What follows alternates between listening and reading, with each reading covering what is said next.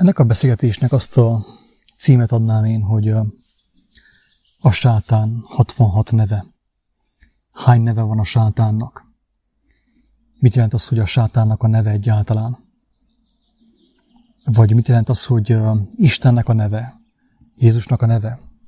Több helyen halljuk azt, hogy Jézus nevében parancsolnak Istennek, ugye, hogy a Szent Szellem töltse be, meg menjen balra, meg menjen jobbra. Tehát az, hogy Jézus nevében, ugye azt jelenti, hogy legtöbb helyen úgy használják a Jézus nevét, mint egyfajta ilyen varázsnevet. Egy ilyen varázsigét. Ha kimondom a Jézus nevét, akkor ottan hirtelen minden kettébe fog tűrődni, és hatalmas dolgok történnek. Nem is mondom azt, hogy ez nem lehetséges. Mert Isten tényleg megdicsőíti ezt a nevet, ez teljesen biztos. De többször szóltunk arról, hogy Jézusnak a nevében, az úgy igazából nem azt jelenti, hogy én a Jézus nevét, hogyha elmondom 10-szer, akkor az X mértékű erő, hogyha elmondom 20-szor, akkor 2X, ugye? Tehát minél többször mondom a Jézus nevét, annál erősebb a varázsige. Nem így működik ez.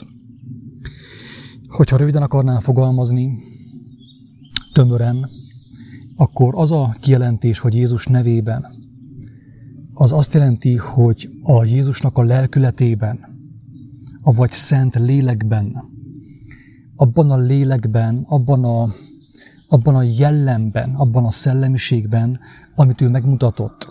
Ezt jelenti az, hogy Jézus nevében. Ugye? És akkor a kérdés feltevődik, hogy a sátánnak hány neve van?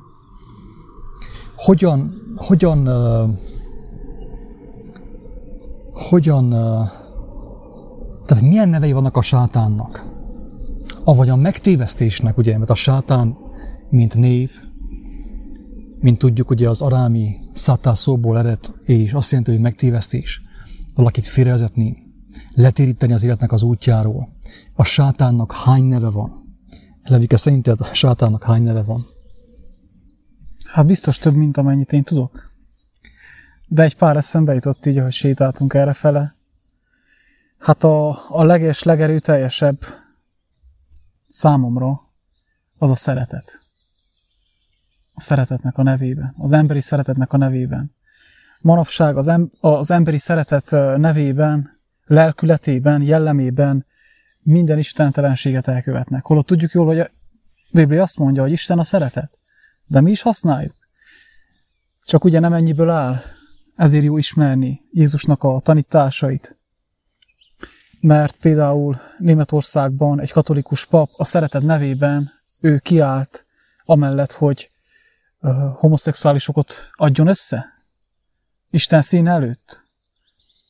És egyértelműen leírja a Biblia, hogy ez is, mint sok más, természetellenes, életellenes bűnnek számít. Tévegésnek számít, pontosan. A testnek a vágyainak a kiélése, a testiség. Vagy annak istenítése, annak tisztelete, mert az, hogy most van nekünk testi vágyunk, vannak testi vágyaink, vagy akár nemi vágyunk, ez ugye tagadhatatlan tény, ugye testbe zuhantunk, testbe rekedtünk, ugye. Csak amikor mi ebből úgymond bálványt csinálunk, ezt elkezdjük isteníteni, meg tisztelegni, hogy hú, ez milyen szép, elkezdünk gyönyörködni abban, ami minket elválaszt Istentől, akkor hogyan kerülhetnénk vissza hozzá, ugye? Igen, még az ő nevét is használjuk, és az ő áldását, az ő kegyelmét, hogy az én testi vágyaimot jóvá hagyjam. Érvényessé tegyen. Megpecsételjük a szeretet szóval, ugye? Igen. Vagy a szeretet nevében oltakozzunk. Ezek csak példák. De pont így a hagyomány, a jellem, a szokás, az illem, mert ez így illik, oltakozni illik. Még mik vannak?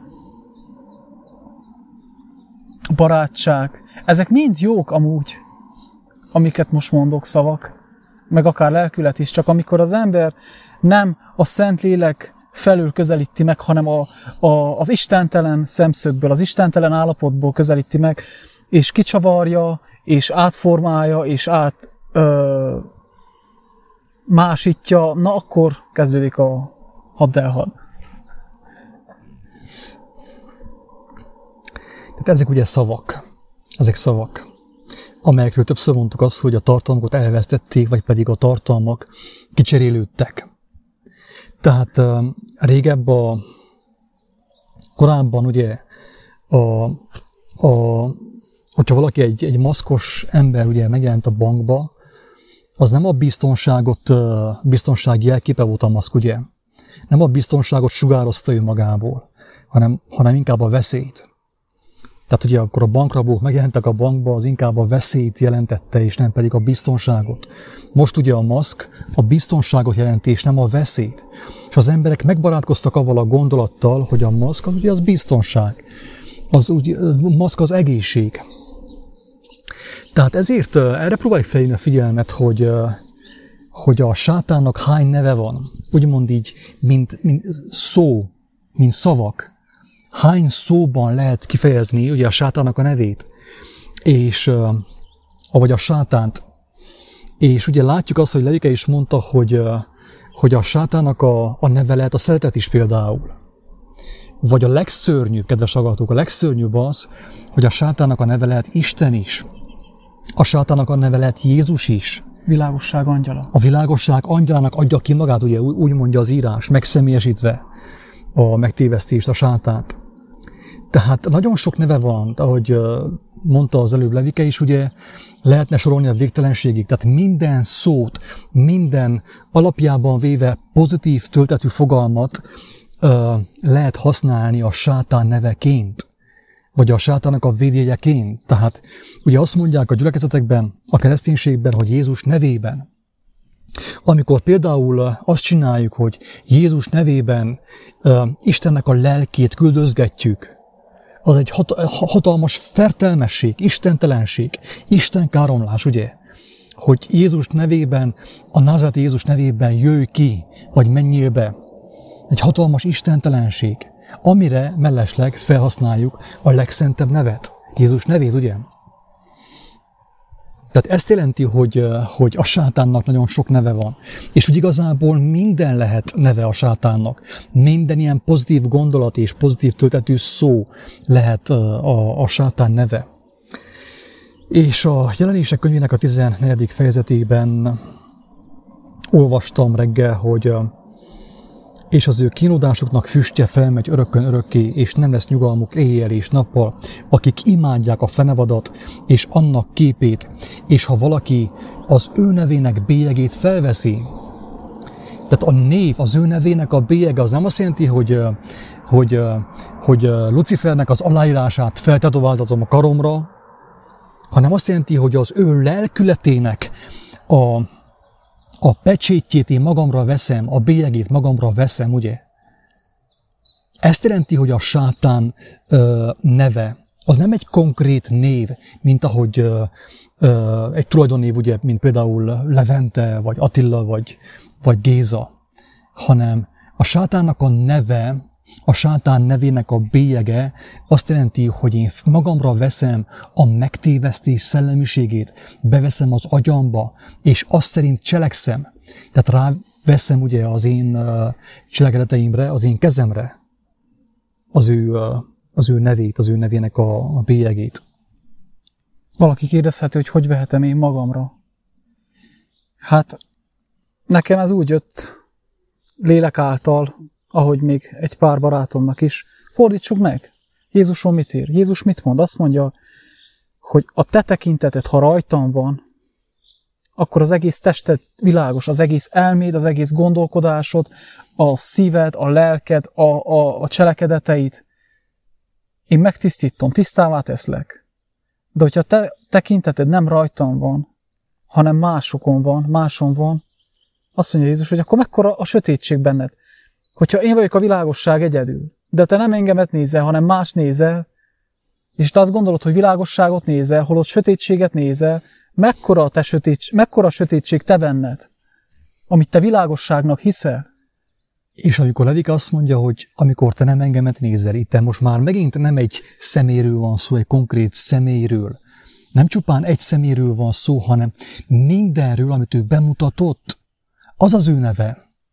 Tehát, hogyha valaki kíváncsi volna Istennek a nevére, ebben a kontextusban, ebben az értelemben, hogy mi Istennek a neve, akkor az nem Jehova, nem Jahve, és nem Jahua, hanem Istennek a neve, röviden és tömören kifejezve, az, amit Jézus mondott. Hogy cselekedd azt embertársaiddal, amit szeretnél, hogy embertársaid veled cselekedjenek. Mert ez a törvény és a proféták, ugye? Mert a törvény és a proféták által kijelentett igazság, ugye, az maga Isten. Mert Isten maga az ige. Isten maga az ige. Isten maga az igazság. Az igazságnak a lelke, az igazságnak a törvénye. Az igazság szavai, az igaz cselekedetek, ugye, ez Isten. Tehát nem a Jahua, nem Jahve, nem Jehova, és nem Jézus. Ilyen értelemben szinte bátran mondhatjuk azt, hogy a sátánnak az egyik neve pontosan Jézus. Tudom, hogy ez nagyon megbotránkoztató sokak számára.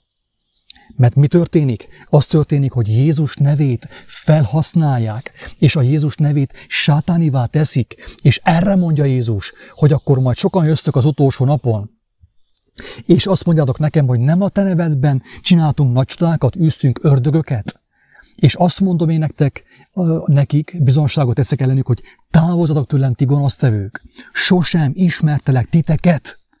Noha Isten Ábrahámot és Mózest barátjának nevezte, sőt Ábrahámot a hitatjának nevezi, mert ő hitt és engedett neki, és követte őt, noha nem tudta, hogy hova megy, ezért Isten őt barátjának nevezte, és Mózest is. A zsidók az ő nevét sátánivá tették, mert amikor Jézus ott volt és tanított, azt mondták, hogy mi Ábrahámnak a sarja vagyunk. Ábrahám a mi atyánk. És azt mondta Jézus, hogy ha valóban Ábrahám lenne a ti atyátok, aki valóban igaz ember volt és hitt Istennek, akkor örvendeznétek, hogy ti láttok engem, mert ő örvendezett. Ti pedig meg akartok ölni engemet. Így tették a zsidók az Ábrahám az igaz nevet sátánivá, amúgy igaz volt. Pontosan. Így tesszük mi is Jézus nevét sátánivá, noha igaz. Pontosan. A saját elképzeléseink, a saját hagyományaink, a saját dogmáink, a saját kitalált hagyományaink által. Azért születnek az ilyen beszélgetések, drága embertársak, drága útitársak, hogy minél többen megértsék a lényeget, amit Jézus úgy fogalmaz, hogy Isten lélek. Isten nem egy név, 5 betűből álló név, hanem ő lélek. Ő egy lelkület, amit hogyha az ember megismer, örökön fog élni. És hogyha valaki a betűket ismeri, akkor örökön fog égni, ugye az írás szerint. Örökön fog égni, kettő nem ugyanaz, élni vagy égni. És vegyük észre, hogy az, ami megtévesztés a mai világban, és főképp a mai világban, főképp a mai korban, ami megtévesztés, és ami sátáni, annak nagyon sok neve van. Nyugodtan mondhatjuk azt is, hogy minimum 666 neve van neki. Mert lehet sorolni a végtelenségig. Szeretet, fogjunk össze, Csíksomlyó és Szűz Mária, ugye, meg 5 méter távolság, vigyázzunk egymásra, meg minden, ami istentelenség, és minden, ami ellentmond Jézus nevének, a Jézus valódi nevének, az ő lelkének, az ő lelkületének, na az minden a sátánnak a neve. Érthető a lényeg, kedves hallgatók, hogy az, hogy sokan ugye próbálkoznak azzal, hogy na, egyet varázsoljunk. Jézus nevében menjél ki belőle ördög. Hogy hívnak? Menjél ki belőle. Pontosan, mint a rajzfilmekben. És nem működik. Nem működik, mert én hiába mondom azt, hogy Jézus nevében, hogyha az én szívemet nem itatta át az ő lelke, az ő lelkülete, az ő szellemisége, az ő jósága, az ő szeretete, akkor én nem mondhatom azt, hogy Jézus nevében. Avagy mondhatom, csak nem ér semmit. Avagy annyit ér, hogy magamat durván átverem. Durván át fogom magamat verni. És embertársaimat is. Mert ők elhiszik még a végén, hogy én tényleg Jézus nevéből szólok, Jézustól szólok, holott semmi közön nincsen hozzá. akkor szólhatnék az ő nevéből, hogyha az ő neve úgymond, az ő lelkülete, az ő szellemisége, az ő tulajdonságai bele volnának ivódva az én gondolkodásomba, ugye az én homlokomba, ugye az én szívembe, az én cselekedeteimbe. Akkor mondhatom azt, hogy Jézus nevében. És akkor már nem is kell mondjam, mert már amúgy is a Jézus nevében vagyok. Tehát, hogyha valamit tettem, és valami jó, ami építő, és ami által valaki megszabadult, az már eleve Jézus nevében történt, és nem kell azt én elbetűzzem, hogy J-E-Z-U-S, ugye? Mert a Jézus neve nem ez a betű kombináció, hanem az ő neve az, amit ő megmutatott az ő életével. Ez az ő neve. És maga a betű, mint ahogy mondtuk az előbb is, a maga a betű kombináció, maga ez a tulajdonnév, az a sátán neve is lehet nagyon sok ember számára. Röviden ennyit, úgy gondolom, hogy aki megérthette, meg is értette, miről volt szó. De Vikinek, hogyha még van valami, akkor... Hát egy annyit, hogy a valláspolitikai és a politikai vallásvezetők, amikor például meghallották Jézusnak a születését, ők azonnal jelentkeztek, hogy mi is menjünk oda, imádjuk őt. De Isten látta a szándékukat, és a profétáknak megmondták, hogy ne menjetek vissza azon, Isten megmondta nekik a profétáknak, hogy ne menjetek oda vissza azon az útvonalon, és ne mondjátok el neki, hogy hol született meg a messiás. És figyeljük meg a gyümölcsét, hogy is akarta ő imádni Jézust. Úgy, hogy odament és megöletett minden gyermeket. Hogy megölte a lelket, így imádjuk az ő nev, így akarja a vallásos lelkület, a politikai lelkület imádni Jézust, meg akarja ölni őt. Az ő nevében, az ő nevét úgy akarja imádni, hogy én megölöm az ő nevét, az ő lelkületét. Persze használom az ő nevét, mint hogyha én tisztelném, és tisztelgek az emberek előtt Jézus nevében, holott én már rég megöltem az ő nevét, az ő lelkületét. Csak hordozom a nevét. Jaj, ki mondta Jézus? Meggyőztél engemet. Ne. Mi a gyümölcse? Mi a gyümölcsöd? Jézus nevében. Ezt mondja Jézus, figyeljétek meg az ő gyümölcseiket, mert jó fa nem teremhet rossz gyümölcsöt, és rossz fa sem teremhet jó gyümölcsöt. Figyeljétek meg, vizsgáljátok meg. Próbáljátok meg. Próbáld meg magadot is. Pál is azt mondja, próbáljátok meg magatokat, bennetek él a Krisztus. Próbáld meg azt is, aki azt mondja, hogy Krisztus. A Jelenésekben is írja ezt. De jönnek a próbák, és megpróbál mindenkit, hogy valóság legyen, hogy kiben lakozik a Krisztus. Mert most jön a farkas, jön a megpróbáltatás, jön a Covid, és sokunkban lelepleződik, hogy ott van-e a Krisztus. Szaladunk el, béresek vagyunk-e, vagy tényleg az ő lelke lakozik bennünk? És ha az ő lelke lakozik bennünk, akkor ott maradunk. Megállunk, és az életünket adjuk. Nem magunktól, ő tett alkalmassá minket. És az ő lelke, az ő neve megdicsől mi bennünk. Ne felejtsük el azt, hogy amikor a farizeusok, az akkori vallási vezetők hadat üzentek Jézusnak, és megölették őt, akkor ők kire hivatkoztak, amikor őt megölették? Hát nem a jó Istenre? Dehogy is nem. Tehát Isten nevében ölették meg Jézust. Kinek a nevében öljük meg mi a jóságot? Isten nevében öljük meg Istent. Isten nevében öljük meg Istent. Ez a nép csak az ajkaival tisztel engemet, a szíve és a cselekedetei távol vannak tőlem. Ezt mondja Jézus. Ügyeljetek, ne csapjátok be magatokat, ne csapjuk be magunkat. Ezt magunkra is értem, magamra is értem, és mindenkire.